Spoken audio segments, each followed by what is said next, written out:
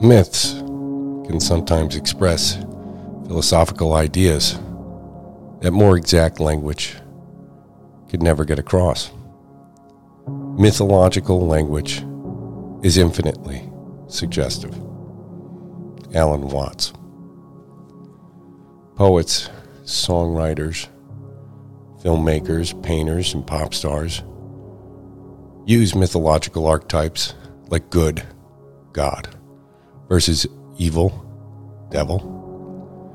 Egyptian, Greek, Norse, Eastern, and Aboriginal parables are full of great stories. Artistic interpretations of these stories neither mock nor advocate religion. Mythology, religion, and cultural customs anecdotally tell and preserve our narratives.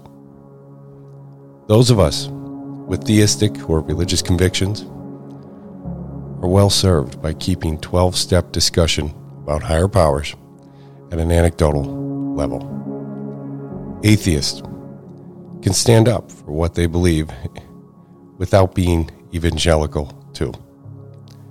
Differing experiences need not be barrier building.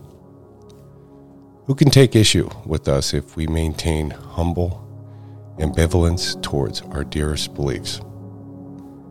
If we want our communication to be inoffensive, we avoid absolute or rigid language. An atheist that zealously reacts to a religious parable by offering proof of the non-existence of an omnipotent being misses the life lesson of this story. Conversely, the religious zealot who discounts the spiritual contribution of the non-believer is suffering from the same hardening of the attitudes that builds unnecessary barriers.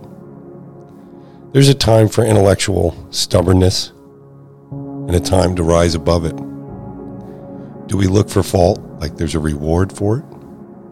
Who made us? The truth police. Art can answer questions that academia cannot, and vice versa. We can be grounded in reality and have active imaginations. One isn't superior to the other. Contempt makes our world smaller. Tolerance is a good start.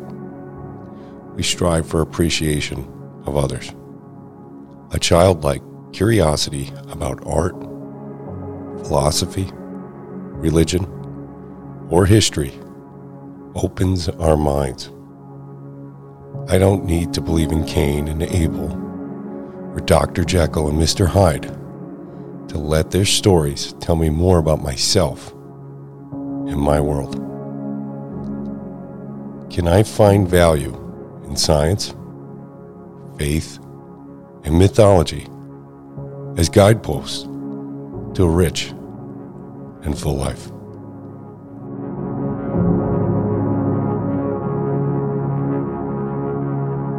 Thanks for starting your day with hammock readings, and we look forward to seeing you again tomorrow.